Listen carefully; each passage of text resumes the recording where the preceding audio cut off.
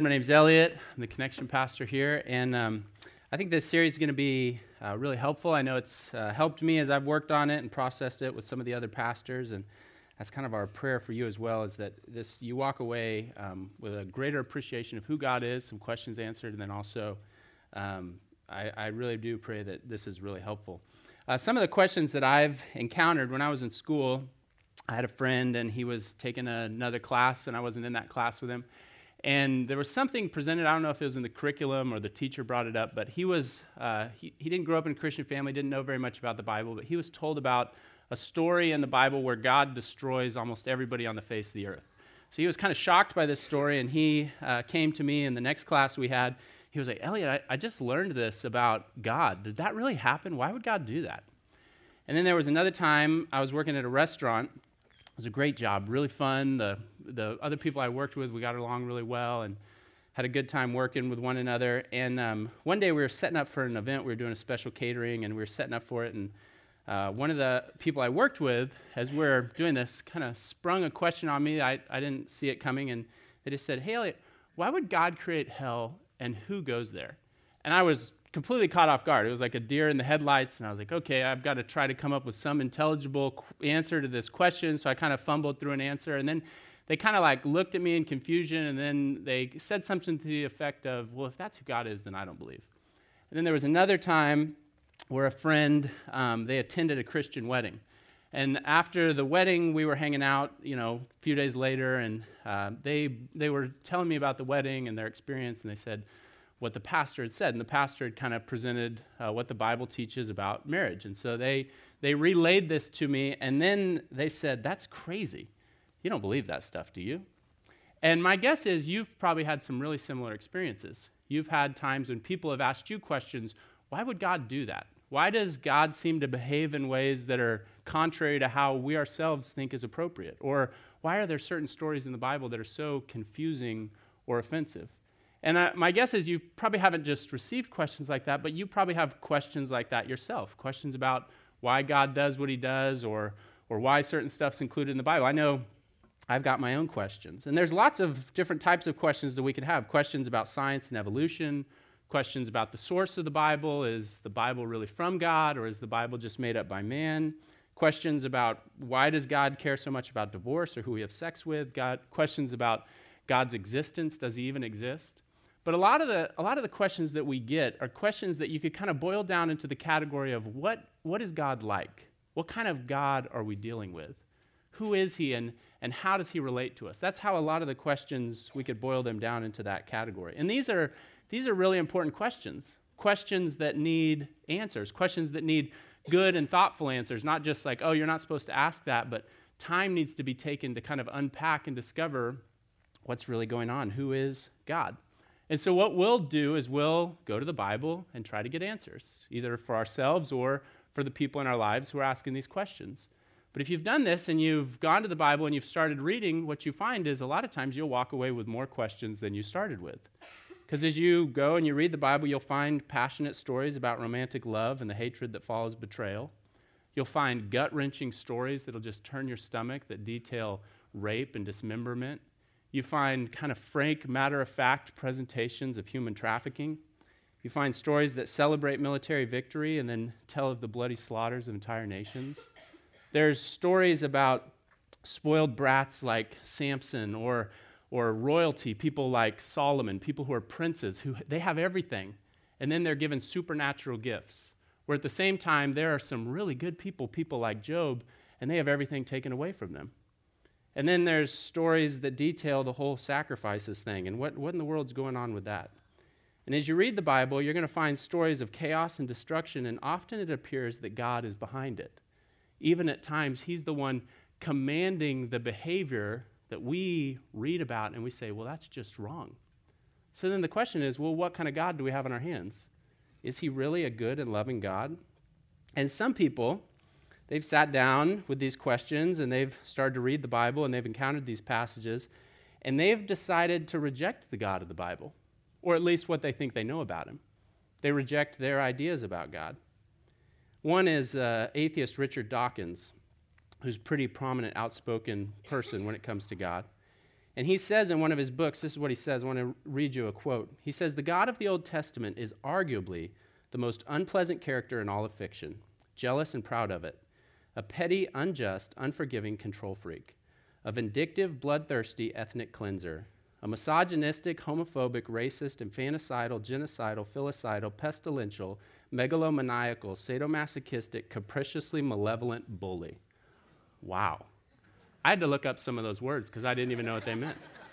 But I can tell you, it's not a pretty positive picture of God.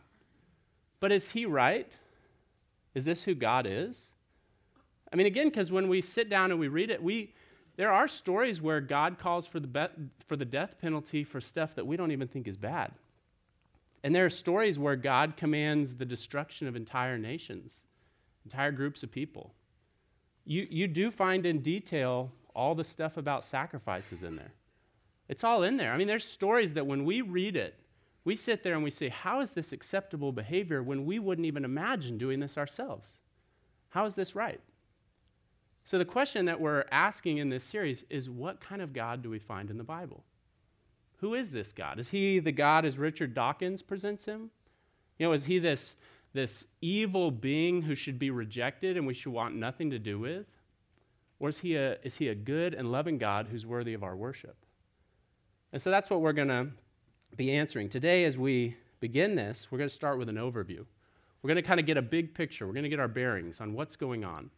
And we're going to look at kind of a big picture of the Bible. And then in the coming weeks, we're going to dive in more detail, and we're going to look at the passages that have to do with punishment, these severe punishments that make our stomach turn. We're going to look at the passages that have to do with slaughters of entire groups of people. And then we're going to wrap it up with a look at sacrifices. What in the world's going on with all the sacrifices?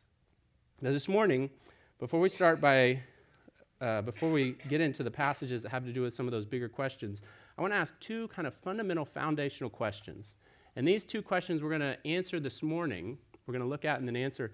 These are going to kind of give us a context for what's going on and how is it that we can approach these difficult questions that we have about the Bible and about God and come to some good answers. So the first question that we're going to ask is, do we have two pictures of God? Do we have two pictures of God in the Bible? Again, this is something that we've got to start with context for if we're going to answer this. And the context is the Bible is divided into two sections. You've got the Old Testament and you've got the New Testament. The Old Testament deals with the nation and the people of Israel, and then the New Testament deals with Jesus and the early church. And because a lot of the difficult passages are found in the Old Testament, some people have concluded that, well, we must have two gods on our hands. We must have a God of wrath and justice, and then we've got Jesus in the New Testament. Kind of a God who's angry and vindictive, and he's got all these commands and rules, and he's strict and mean. And then in the New Testament, you find a God of love and grace and mercy. And so a lot of people think, okay, well, so we've got these two different pictures of gods. But we've got to understand what a testament is if we're going to come to a conclusion on, do we have two pictures? And a testament, because the Bible is divided into two testaments, a testament is an agreement or a covenant. It's an agreement or a covenant. It kind of sets the boundaries or defines the relationship between two parties. That's what a testament is. When my wife and I, Allie, when we got married, we entered into an agreement with one another. And in our wedding ceremony, you guys have all kind of heard the traditional vows and the traditional commitments that you take. And so the minister, as he was performing the wedding, what he said to me was, he said, "Do you, Elliot, do you promise to take Allie to be your wife, to love her, to comfort her, honor and keep her, for better or worse, for richer or poor, in sickness and in health, and forsaking all others, be faithful only to her for as long as you both shall live?" Now, we've all heard that. But what that is that's an agreement. That's a covenant that my wife, Allie, and I entered into. So I responded to that, and I said, yes, I agree to that. And then the same thing was asked of her, a series of questions that then she agreed to. That was the covenant or the agreement. So in the Bible, what you find is you find the same thing going on in the Old Testament and the New Testament. So in the Old Testament, you find the agreement for the relationship before Christ came. The Old Testament gives the kind of the overview of the covenant. Before Christ came, this is what it looks like for men and women to be in a relationship with God before Christ. That's what you find in the Old Testament. As you read through it, it starts with kind of this presentation of this is the world God created, and this is his original plan, and this is why everything got so messed up. And then after everything gets so messed up, God comes and he starts to define the relationship. And he says, okay, this is what it's going to look like if you're going to follow me. And then he makes promises. And he says, okay, through the people who choose to follow me, I'm eventually going to bring salvation to the whole earth. And as you read more and more of the story, you discover that God's eventual plan of bringing salvation would be to send the Messiah. And the Messiah would be God coming, God in flesh coming to save the world. So in the Old Testament, as you read that covenant and that agreement, what you find is the covenant is pointing to the future arrival of Christ. So as you're going through it and you're in this wondering what's going on, you've got to start with this context. Okay, so the Old Testament is the agreement for the relationship, and it's pointing to the future arrival of Christ. The New Testament, on the other hand, is the agreement for the relationship after the coming of Christ. So the New Testament is God saying, okay, this is the covenant. This is what it's going to look like for me to be in a relationship with men and women after Christ has come. And so even though humanity had made a terrible mess of creation, God had this plan to restore it. And he's going to restore it by sending the Messiah. And so what you find in the Old Testament is all through the Old Testament, the writers, they're pointing to this promise is going to be fulfilled. The Messiah is eventually going to come. So they're giving these road signs and these pointers and saying this is eventually going to happen. And then in the New Testament, as God says, okay, now this is the agreement you're entering into now that Christ has come, you find the fulfillment of everything that the Old Testament writers were pointing to. They were saying this is going to happen, and then Jesus shows up, Christ shows up, and he fulfills what they were saying. So the New Testament doesn't replace the Old Covenant, it fulfilled it. So one way to think of this is instead of just saying, okay, you've got the Old Testament and you've got the New Testament, one way to think of it is you have the first agreement, because a testament is a covenant or an agreement. You have the first agreement, and then you have the final agreement. Christ showed up. In the Old Testament, God is preparing a people. Christ shows up in the New Testament, and what was being prepared for is now fulfilled. So we have a first, and then we have a final. So that kind of lays the groundwork and gives us somewhat of an understanding of what's going on. But again, the question is, so when you read the Old Testament and the New Testament, do you get two opposing pictures of God? And it's really common for people to say this. I mean, you'll hear this all over the place. You'll hear, oh yeah, well, but the God of the Old Testament, he's vindictive, and he's a God of wrath, and he's a God of war. And then in the New Testament, you got Jesus. And we all know that Jesus is loving, and he's kind, and he's generous, and he's forgiving. So they think, okay, you've got these two pictures. And some people even go as far as to say that, we shouldn't even read the Old Testament anymore. We should ignore it, and we should write it off because we've got these two opposed pictures, and the Old Testament is so offensive that we should just ignore what's going on in it.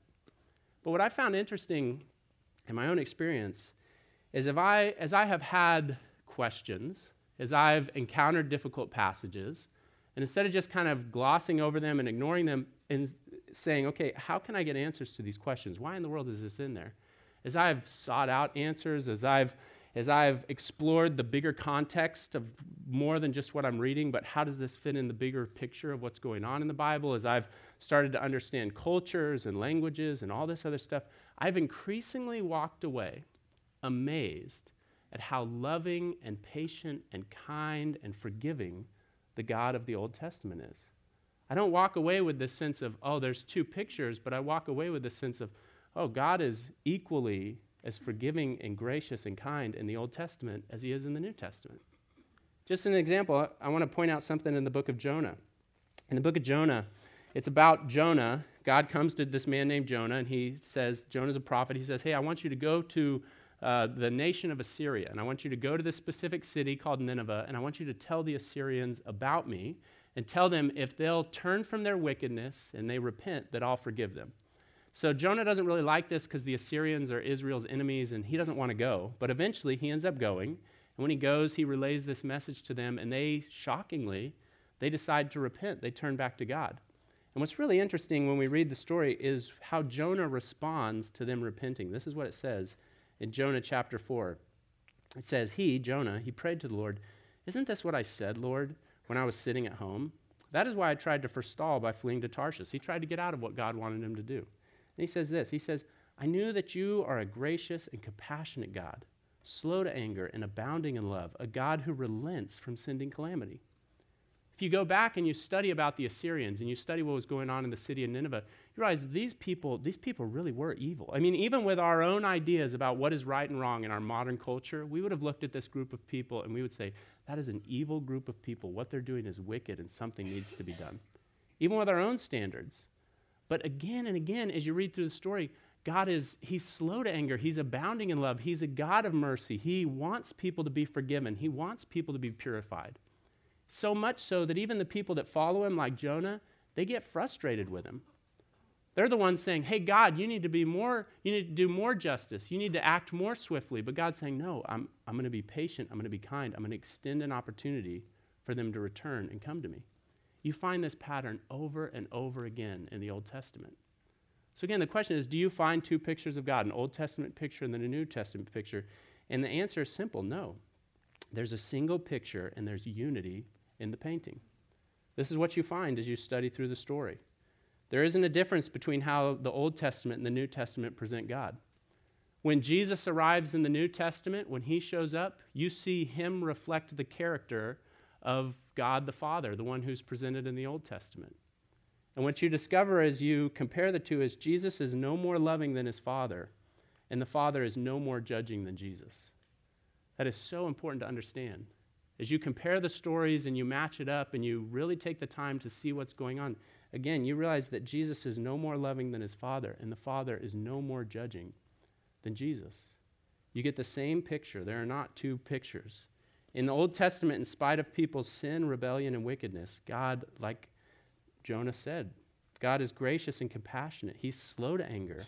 He's abounding in love. He's a God who relents from sending calamity. So now the question is, okay, well, if there's one picture, then why are there so many competing ideas about God? And why do you hear so many different things about, well, God is this or God is that? And, why are people so set on presenting this idea that there are two separate ideas of God? And the answer is pretty simple. I mean, we kind of have the freedom to present whatever idea we want to present. It doesn't have to be true. We have the freedom to present, whatever we want to present. And we can do this with anything in life. We can kind of pick and choose and highlight certain things and project an image that it might not be accurate, but we can project whatever we want to project. I mean, just for an example, let's think of like a classic Disney movie. Let's think of like a classic princess one, maybe one of the newer ones, maybe one with a song that all the girls love and they sing all the time and get stuck in your head as a parent, maybe like Frozen. Maybe like that one. I'm not going to sing the song, but let's say you took the movie Frozen, okay? And let's say that you highlighted certain plot lines and you manipulated the story and you took stuff out of context. What could you make that story into? What could you make that look like? Let's check out what you could do with the story Frozen if you manipulated it. No, that's not the real movie. Those are real scenes from the movie, real clips, real audio. But we all know that that's not the real movie. So could people be doing this with the God of the Bible? Could they be manipulating it and just presenting certain things, taking stuff out of context, changing the order around and making him look like something that he's not? Yeah, people could do this. I mean, we're free to present whatever picture we want. That doesn't make it accurate. And actually, people on both sides do this. It's not just people that are opposed to God who do this. Actually, as Christians, we'll do this as well. We'll kind of pick and choose and just highlight certain things and talk about what we agree with, but then we'll ignore and we'll overlook and we'll kind of push aside the stuff that makes us uncomfortable or that we don't like or that challenges us or that might not be popular in culture. So it's both sides that do this. It's not just people that oppose God, but Christians do this as well. So then this leads us to the question of, okay, so if there's not two pictures, there's just one picture and it's united throughout the entire Bible, then the picture is, okay, well, what is the picture of God? What's the picture that we find as we read through the Bible? Who is this God? What is he like? And we've got to answer this question because before we get to those passages that have to do with the destruction of nations or those hard-to-stomach punishments or any of that other stuff, before we get to that and address that, we've got to come to an understanding, okay, what is God's character? That is the foundation for answering these bigger questions. Isaiah chapter 6 gives us an informative glimpse of God's character, helps us answer this question. This is what it says in Isaiah 6, starting in verse 1. It says, "In the year that King Uzziah died, I saw the Lord high and exalted, seated on a throne, and the train of his robe filled the temple. Above him were seraphim, each with 6 wings. With 2 wings they covered their faces. With 2 they covered their feet, and with 2 they were flying. And they were calling to one another, Holy, holy, holy is the Lord Almighty. The whole earth is full of his glory. At the sound of their voices the doorposts and thresholds shook, and the temple was filled with smoke. Woe to me, I cried, I am ruined, for I am a man of unclean lips, and I live among a people of unclean lips. And my eyes have seen the King, the Lord Almighty. So the first part to the answer of what kind of God do we find in the Bible, what's the picture, is God is holy. This is the first part of the answer to the question. We're dealing with a God who is holy. Notice what the angels are saying to one another. They're saying, Holy, holy, holy is the Lord Almighty. In Hebrew, the language this was written in, repetition is a literary device used for emphasis. So what you would do is if something was, if you just wanted to state a fact, you would just say it one time. If you wanted, to give some emphasis to it, well, then maybe you could say it 2 times, saying that, okay, well, you could compare this to anything else, but it's greater than anything. So if you said, for example, like this was, one of the rainier winters I've experienced since I've lived in Southern California, I could say, okay, well, it was a wet winter. And then everybody knows, oh, okay, well, that's a statement of fact. It rained a lot. But if I said it was a wet, wet winter, then I'm saying that it was the wettest winter of every wet winter that we've ever had. But if I said that it was a wet, wet, wet winter in Hebrew, it sounds funny to us, but what I'm saying is there was no winter in the history of humanity anywhere on the face of the earth that came close to how wet it was in Southern California for this winter. So in Hebrew, when he says, holy, holy, holy, when the angels say that, what they're saying is, they say it just one time and it's a statement of fact, God is holy. Holy times holy, they're saying that he's the holiest of everything that's holy. But then they say it 3 times, holy times holy times holy. And suddenly they've said, he's in a completely different category. Nothing comes close. There is no fathomable comparison to how holy God is. And that's what these angels who are flying around him are crying. They're crying, holy, holy, holy. And the Bible presents God's holiness really in 2 ways. It presents it that he's separate from and above all of creation. I mean, just in this passage, there's a lot of cues that point to this. One is God is seated on a throne. A throne is significant because that's the place that indicates power or control. And he's sitting on it because there's certainty about who's in control. If a nation was at war or at battle, the king would be up from his throne and he would be pacing back and forth. He was curious and anxious to know what the outcome of the war would be. But when a king is sitting in his throne, it's indicating he's in complete control. There's no question as to what the outcome is going to be. The king is secure in his throne. He's in control. God is seated on the throne. That's the image that Isaiah sees. And then he sees these seraphim. These seraphim are angels. The word translates into burning ones. So they're these angels that are flying around. They've got 6 wings, and their bodies are emitting light. I mean, something that if you and I looked at them, we would have to squint because they're so bright. They're the burning ones. But what they're doing with their wings, with 2 of their wings, they're covering their eyes. And they're doing that to indicate the fact that they're in the presence of this holy God. And God is so holy and so glorious, so perfect and so pure that they've got to cover their eyes. They can't even look at him because he's so amazing and so superior to who they are. And then with 2 of their wings, they're covering their feet. And their feet show that they're created beings. And so they're in the presence of the Creator. And because they're in the presence of the Creator who created and owns everything, they're covering their feet, acknowledging who he is, and they understand their place before him. So just as you look at the details from this passage, you realize that, okay, God is in the throne. There's no question about who's in control. He is infinitely more glorious than anything else he's created. Even stuff we would look at and say, wow, those angels, they're amazing. That's the most impressive thing I've ever seen. Even they cower in the presence of God because he's so superior. And he's the creator of everything. So first thing we identify about God's holiness is he is separate from and above all creation. But another thing about God's holiness is he isn't just separate from and above all creation, but God is actually moral perfection. And this is really, really important for us to understand. God's moral perfection. Everything he does is pure and perfect and without sin. This is his character. At his very nature, he is a morally perfect being. Now, sometimes what we'll do is we'll wrongly think that God is just kind of a better version than us. Kind of like God's the upgrade. We're kind of the base level, kind of, the entry model, but God's got all the bells and whistles. He's just a better version of us. So maybe what we'll think, okay, well, on the moral scale, how it works is, If we're kind of the middle of the road, just kind of average when it comes to morals and knowing what's right and wrong and living a good life, if we're just kind of in the middle of the road, we'll kind of wrongly think, well, God's just further along. He's just a lot better at it than we are. It's kind of like this friend that I had in college. I had a friend in calculus class, and he would sleep through class. We'd get there, it's early in the morning, one of those like weed out classes. They have you do calculus at 7:30 in the morning, which is really just a way of setting a kid up for failure. So we'd go to this class, and my friend, he's tired, and he just puts his head down and sleeps through the class. And I'm sitting there paying attention to what the professor's writing on the board. He's explaining, this is a new equation we're going to learn. Here's the algorithm we're going to use. This is how we're going to solve it. So he's writing it all out and explaining it step by step. And I'm sitting there, and I'm taking good notes and trying to follow along with what he's saying. And my friend, usually around the end of the class, he's laying there, he'll kind of sit up. He'd kind of, get his bearings. He'd maybe stretch, let out a little yawn. And he'd look at the board for a minute. And then he'd look over at my notes. And then he'd look back up at the board. And then he'd ask for my pen, because he never came prepared for class. He'd ask for my pen. He'd write a number down at the top of the page. And then he'd go back to sleep. The professor hadn't even finished explaining the equation. He hadn't even taught us the material. And my friend writes down the right answer to the equation on the top of the page and goes back to sleep. It was so annoying. I was trying so hard. That's the only class in college I had to drop. I could not figure out. I'm trying so hard to understand it. And he's not even trying. He just gets it right.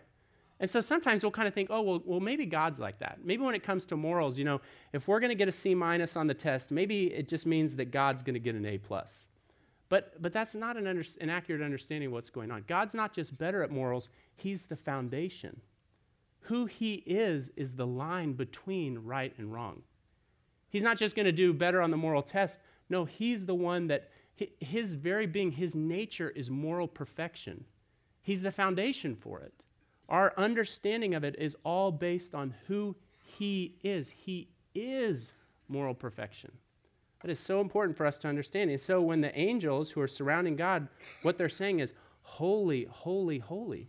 They're saying he is separate from and above all creation, and he is moral perfection. Nothing even comes close. He is the foundation for what is right and wrong. So notice Isaiah's response. The very next thing it says, Isaiah responds. What Isaiah says is so informative. It says, woe to me, I cried. I am ruined. The word woe, whenever a prophet would speak blessing on people, whenever they had good news, they would start with the word blessed. They would say, that's why Jesus, when he comes, he said, blessed are the poor in spirit, starting with a blessing. Hey, this is good news. But whenever a prophet would show up and it was bad news, they would start with the word woe. They would say, woe to you, Pharisees.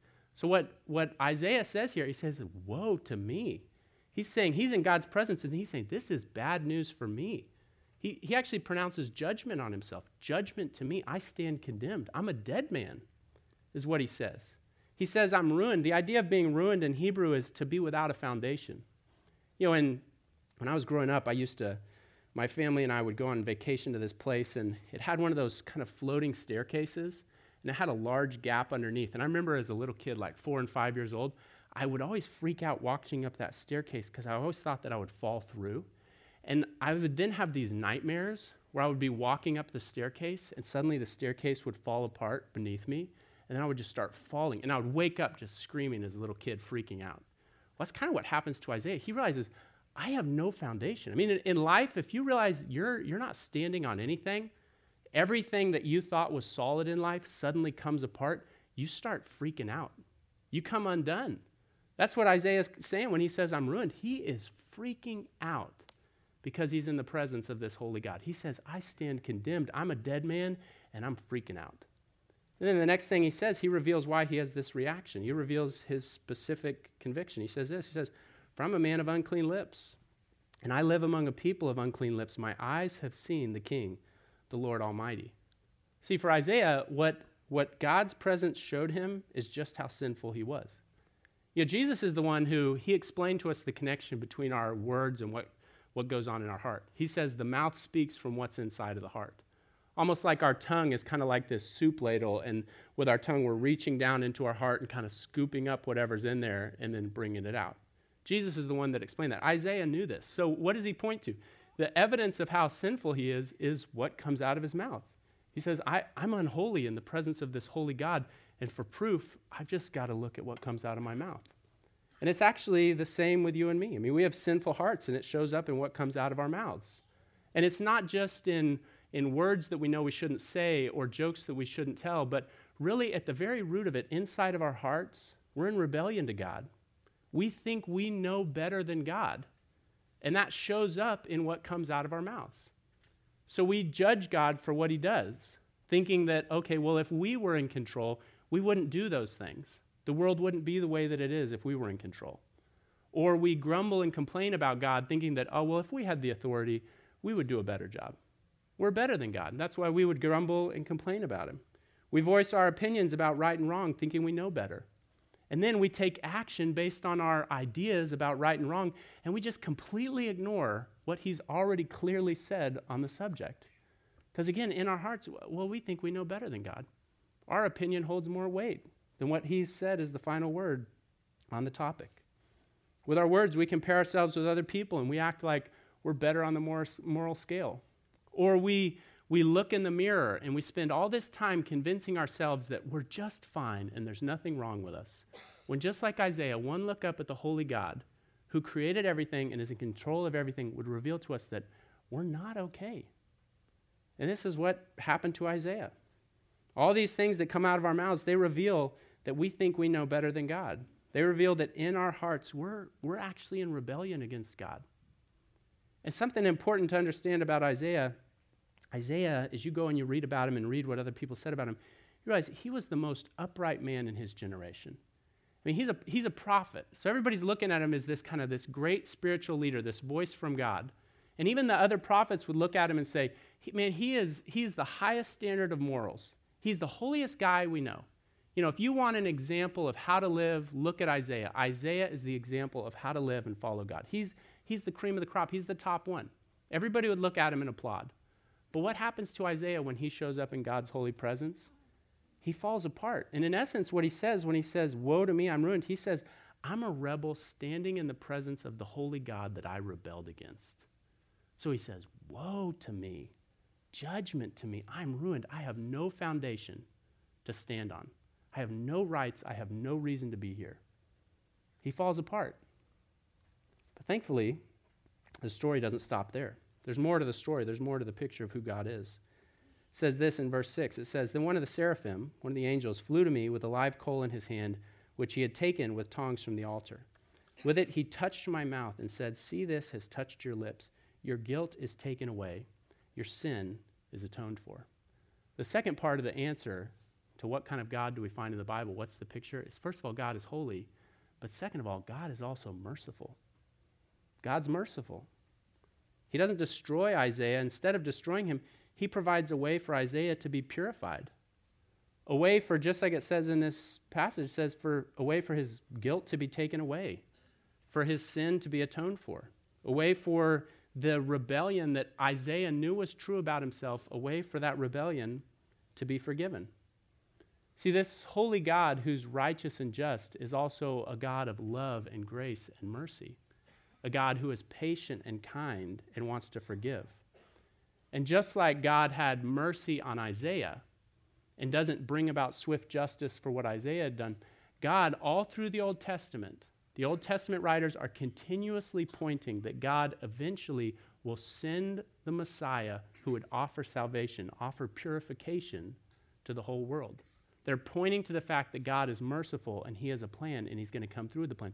And that's the same mercy and purification that you and I look to what Christ has already done. But something important to realize about mercy when we talk about God being merciful, mercy begins as a delay and then ends with us accepting or rejecting. This is so important. Mercy begins as a delay and then ends with either our acceptance or our rejection. Because God is merciful, what he does, instead of there just being swift justice and it being immediate, a lightning bolt from heaven, what God does is he will delay justice. I mean, the fact that we're all here and we're breathing is evidence of God's mercy and his love. He delays justice. But just because he delays justice doesn't mean he's going to override our free will and make us choose. So he's going to delay the consequences, but he's not just going to come in and say, I know that you really don't want to accept my mercy, but I'm going to force you to do it.